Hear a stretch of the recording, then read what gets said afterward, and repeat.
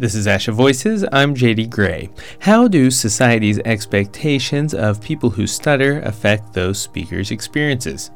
Today on the podcast, we're joined by SLP Chris Constantino for a conversation on stuttering and the expectations put on those who stutter by the people around them.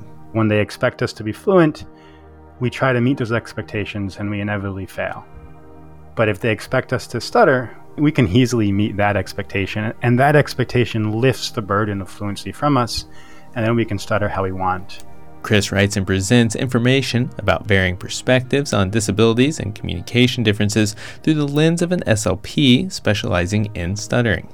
Chris shares how his perspective is changing as he learns and reflects on ideas such as neurodiversity and how society's reaction to stuttering may influence students, clients, and the work of SLPs. I'm JD Gray, and this is Asha Voices.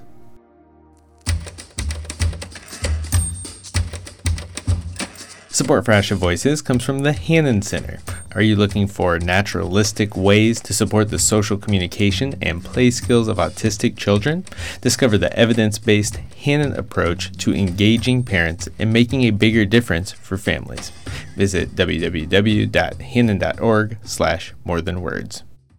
Today's guest is asking, when it comes to working with students and clients who stutter, what does therapy look like if SLPs don't focus exclusively on increasing fluency? SLP Chris Constantino is an assistant professor at Florida State University and, relevant to this conversation, a person who stutters. Earlier this summer, he joined me for a conversation on neurodiversity and stuttering.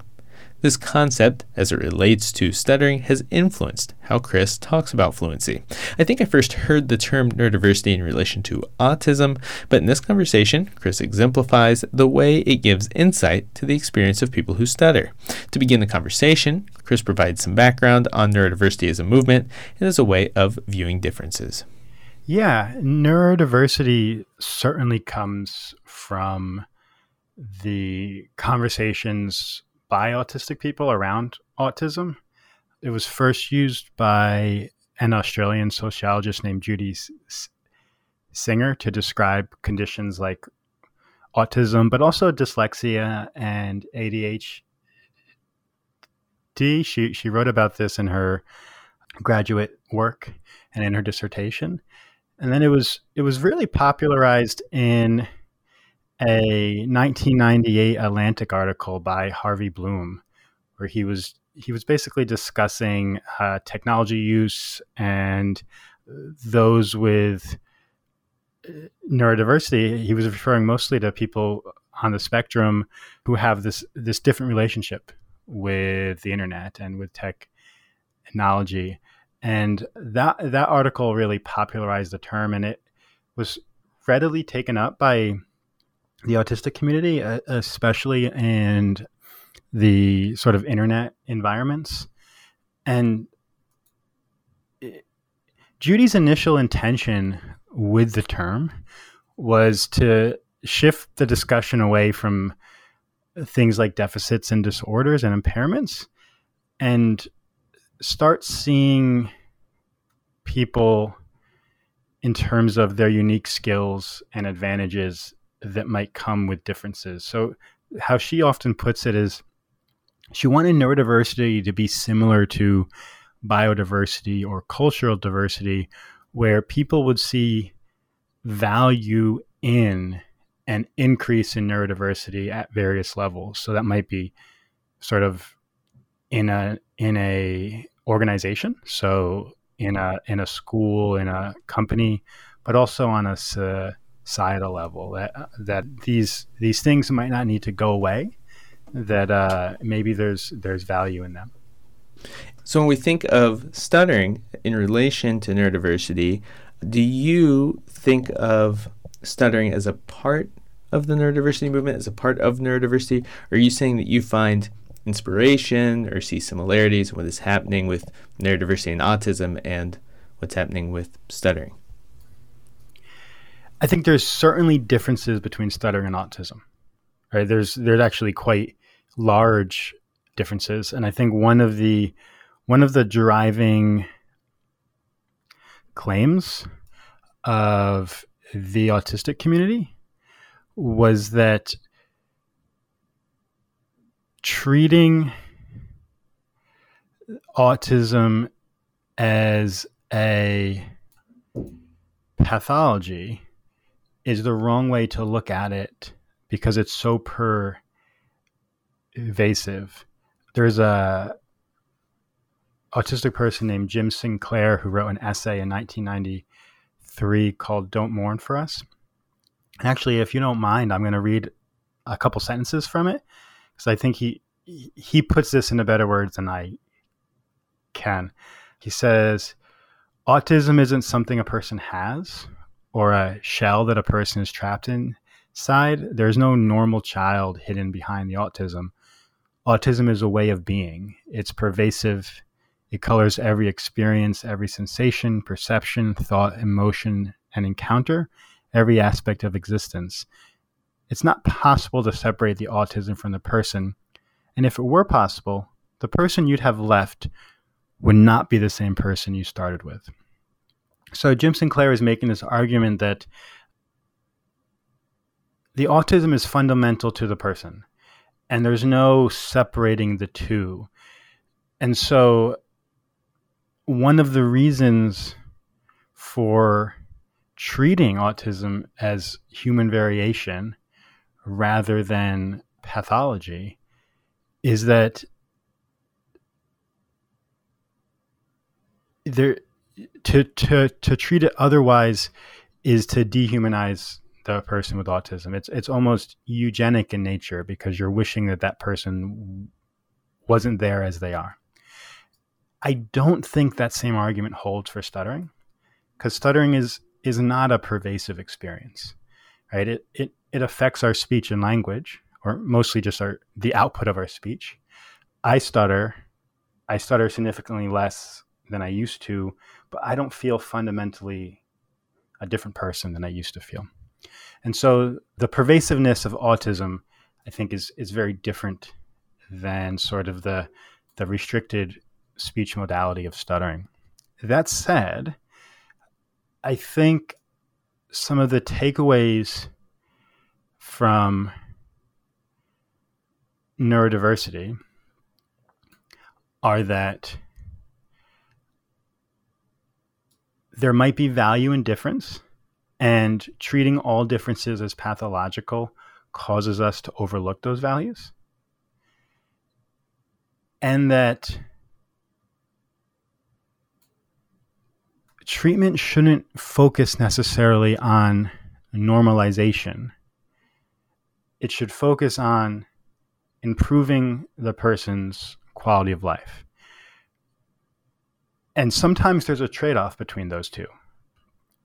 The big example that the autism community will talk about is different behaviors that people with autism will use, such as self-stimming behaviors or not making eye contact, that seem to be maybe different than how most people communicate, but are not fundamentally harmful, right? They don't, if I don't look at you in the eyes, it doesn't hurt you, and it might make me feel better.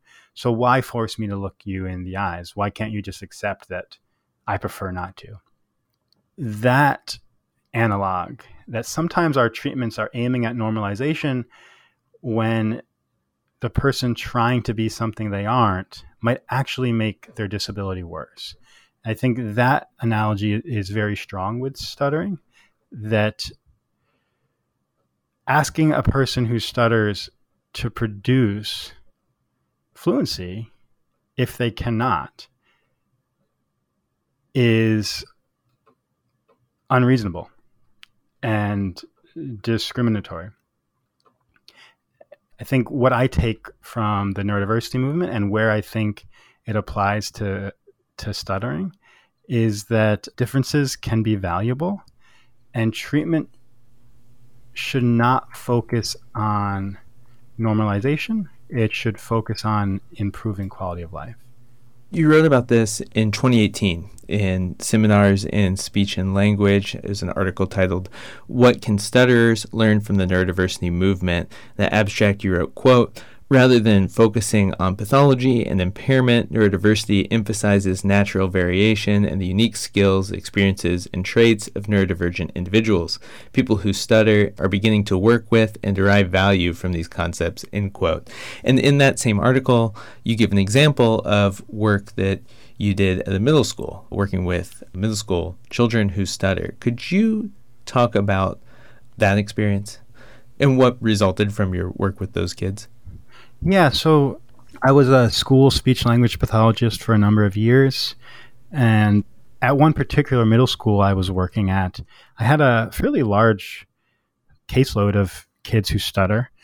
And that was really nice because I could put them in these groups where, I think I had maybe 6 kids who stutter.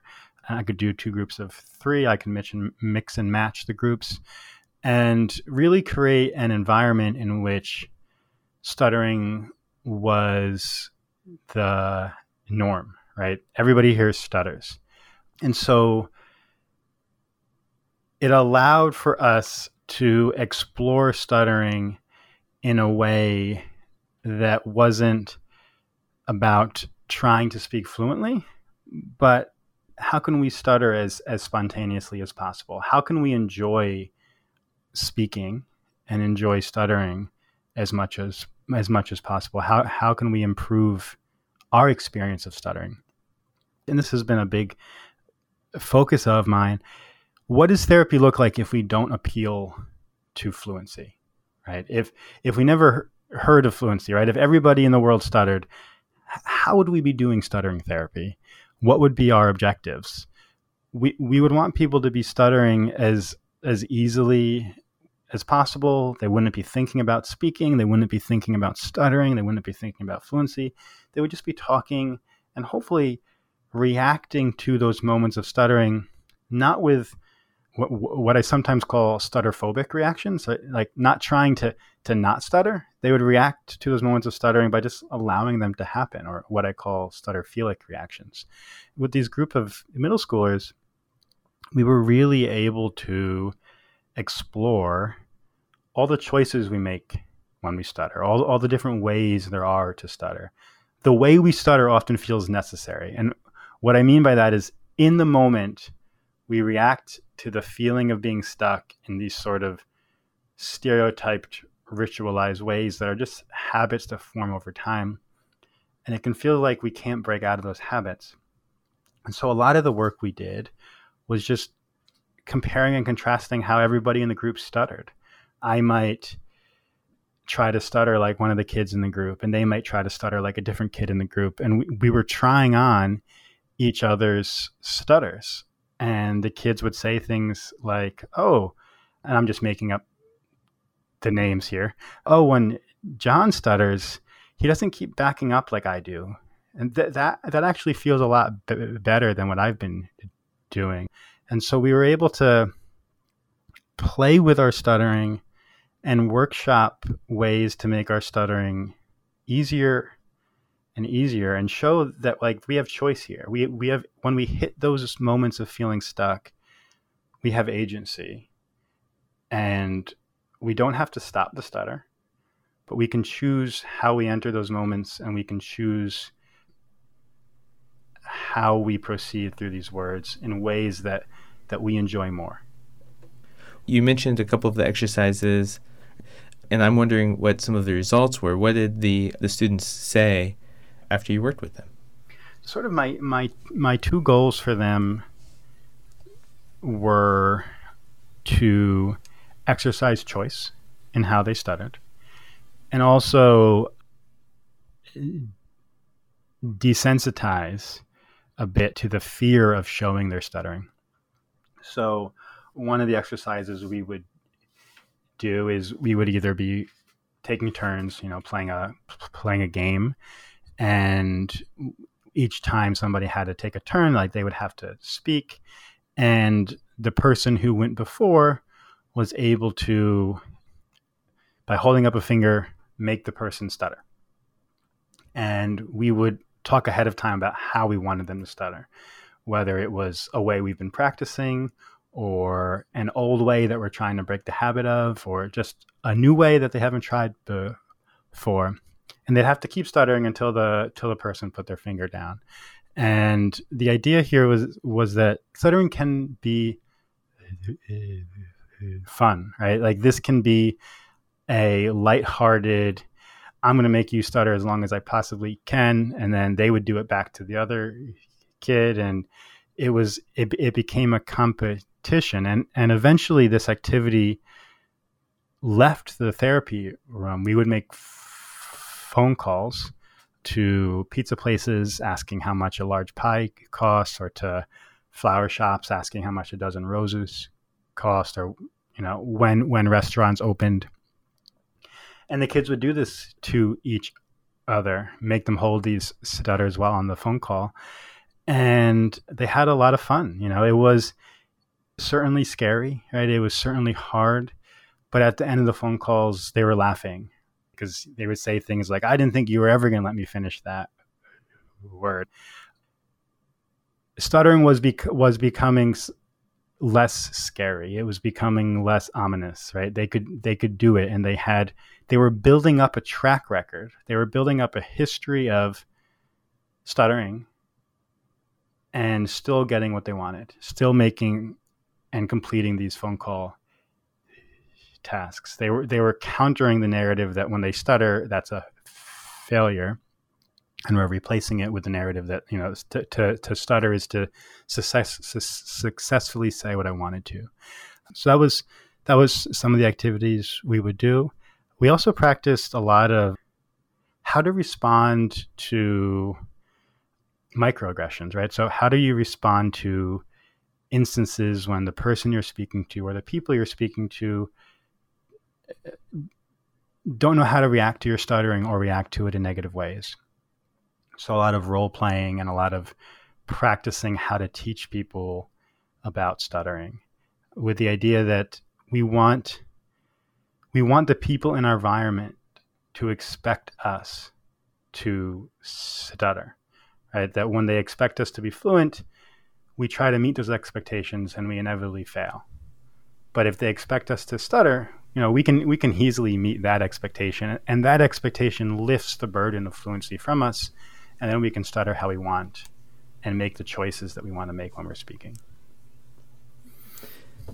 One thing I'm thinking about, Chris, is parents may have a different goal in mind when the student begins intervention, and they may say they want their child to stop stuttering.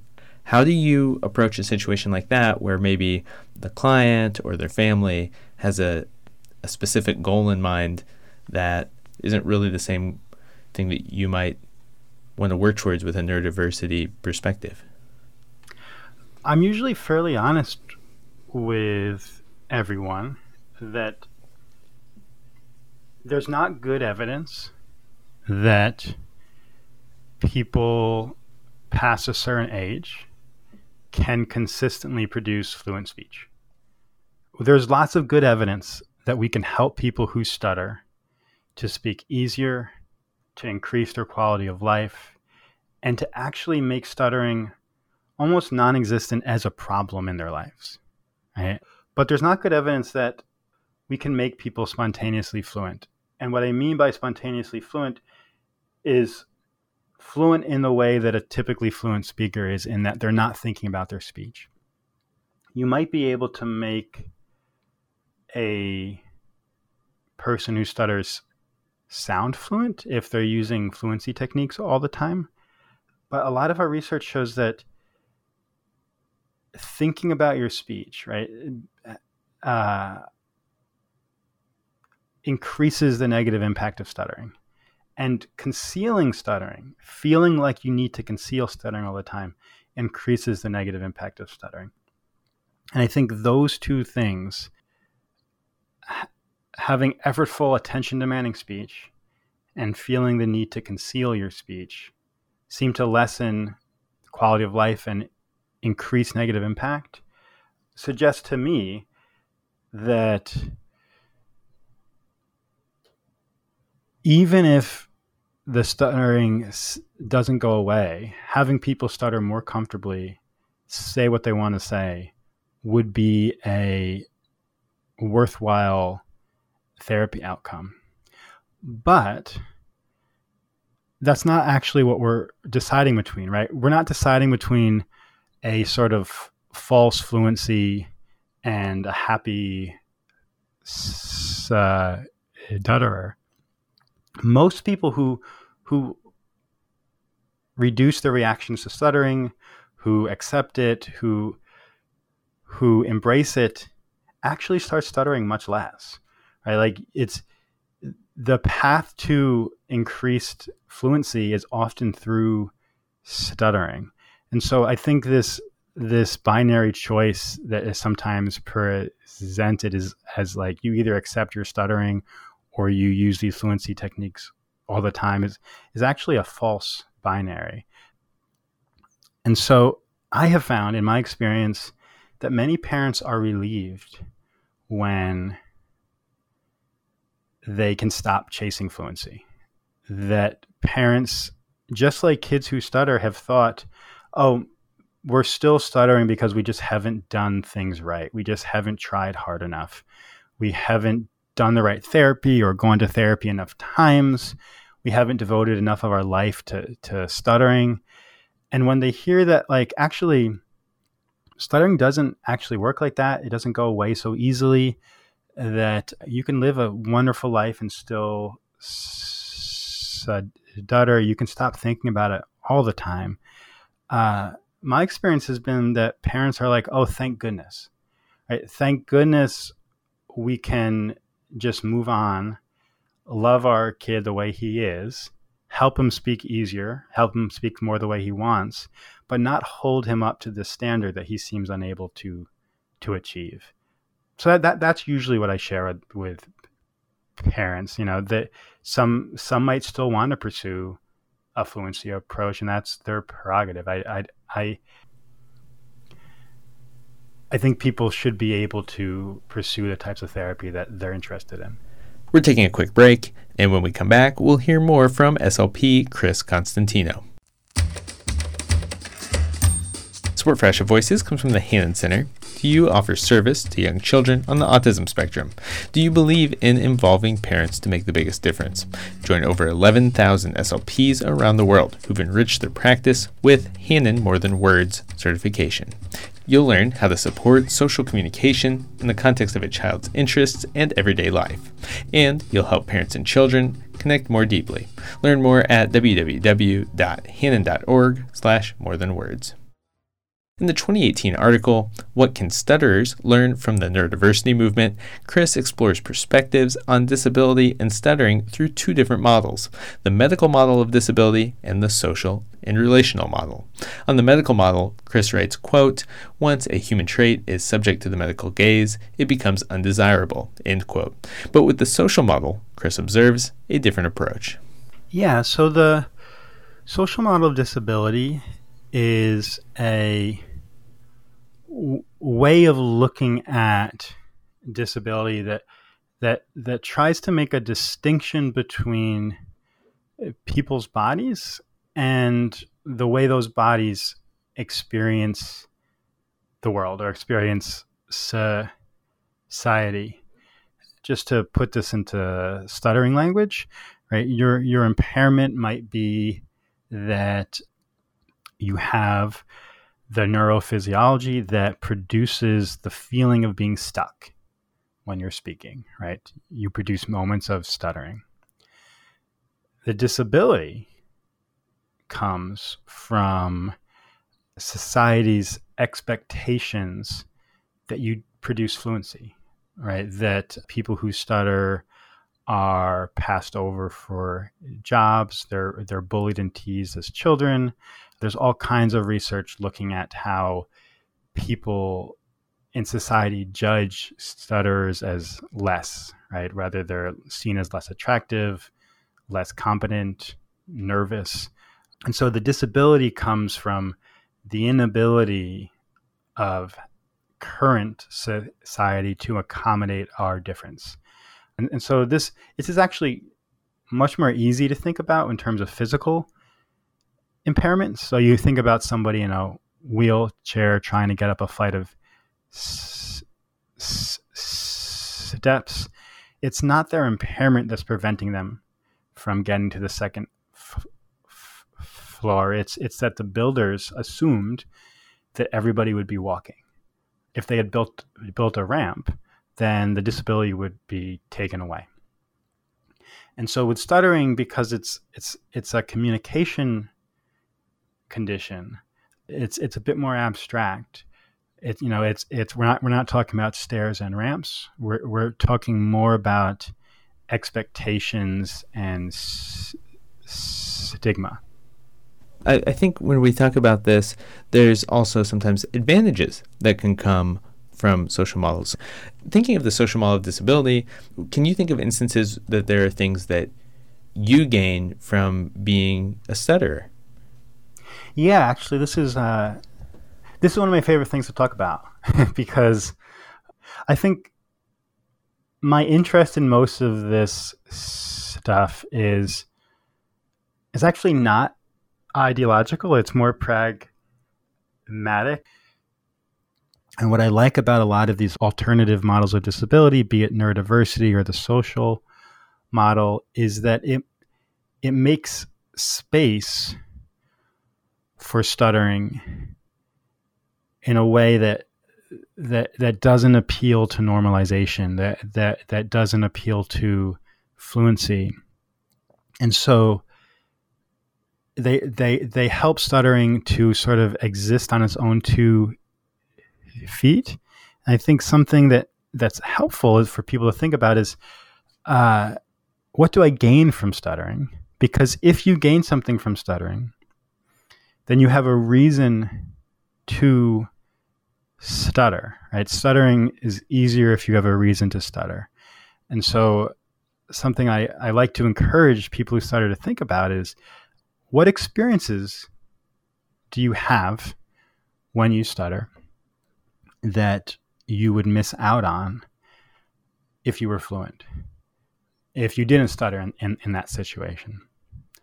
And the one that I think about all the time is that for me, because stuttering is experienced as a feeling of being stuck, as a loss of control, it can feel very vulnerable, right? When you're stuck momentarily, the person you're speaking to is witnessing you temporarily lose control of your articulators. It feels very vulnerable. But if you allow it to happen, if you let it happen, I think it invites the person you're speaking to reciprocate that vulnerability, right? It's like, look, I just allowed you to see the side of me. And if they appreciate that and then reciprocate that vulnerability, that creates intimacy, right? Mutual vulnerability creates intimacy. And so I see my stutter as a means of connecting with people in a way that would not be available to me if I never stuttered. And I have lots of examples in my life of when this has happened, where a stranger has heard me stutter and then asked me about it or related my stuttering analogously to something else going on in their lives.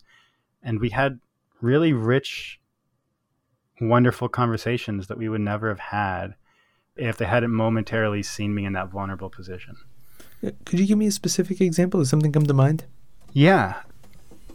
I was out at a bar with some friends, and there was another guy who I didn't really know very well who was friends of somebody else.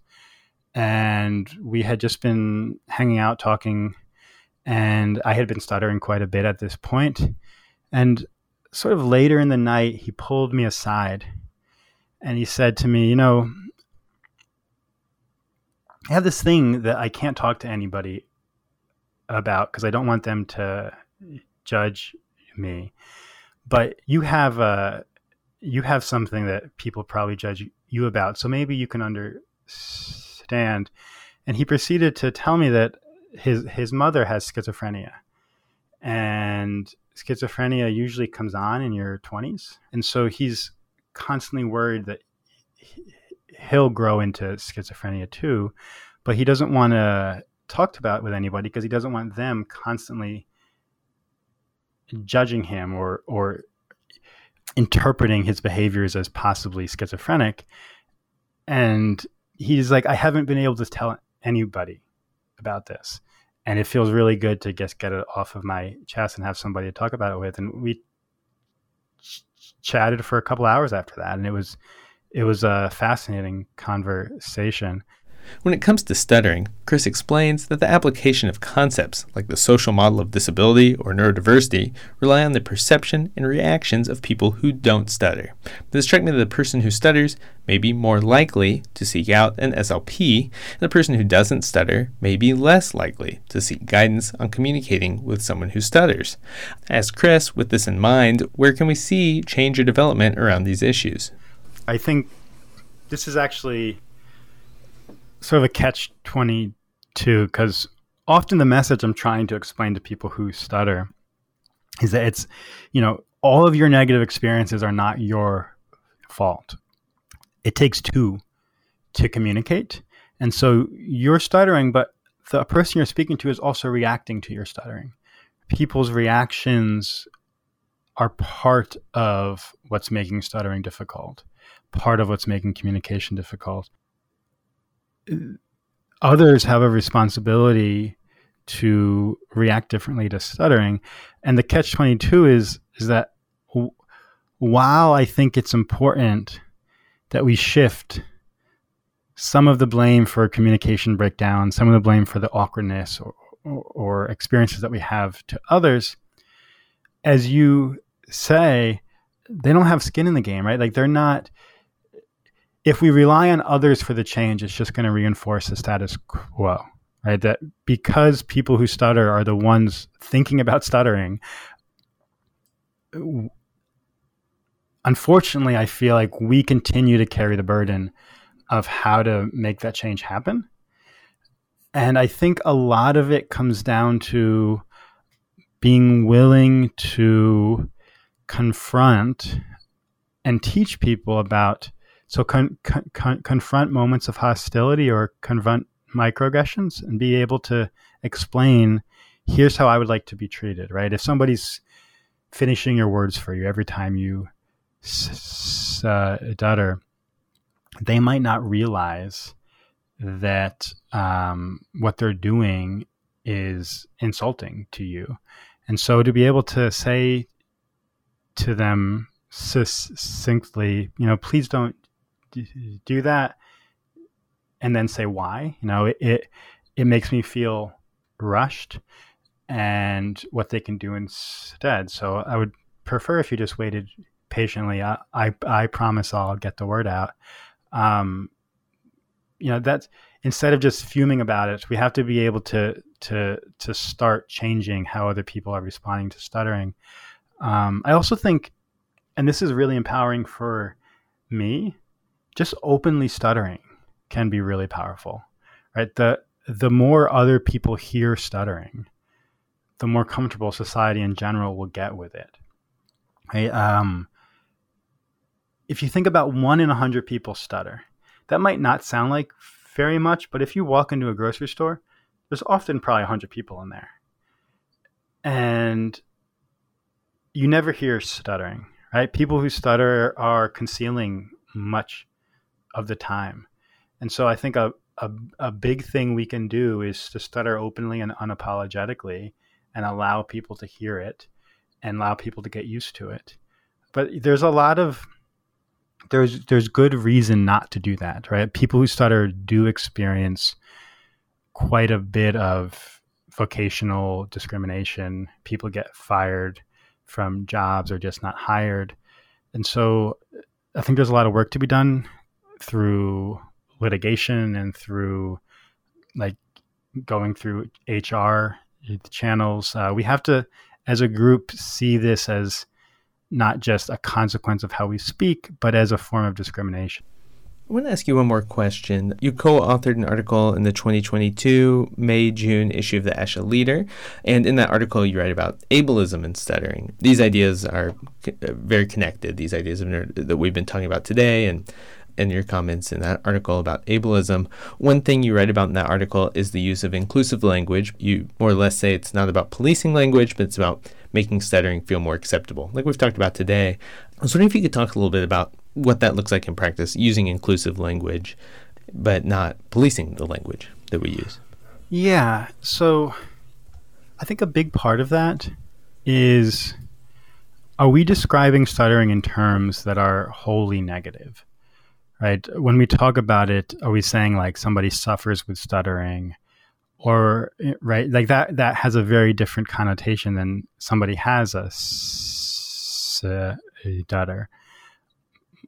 I think mostly what I'm concerned about is, one, talking about stuttering in very negative ways. So saying something like, my stutter was really bad today, versus I stuttered a lot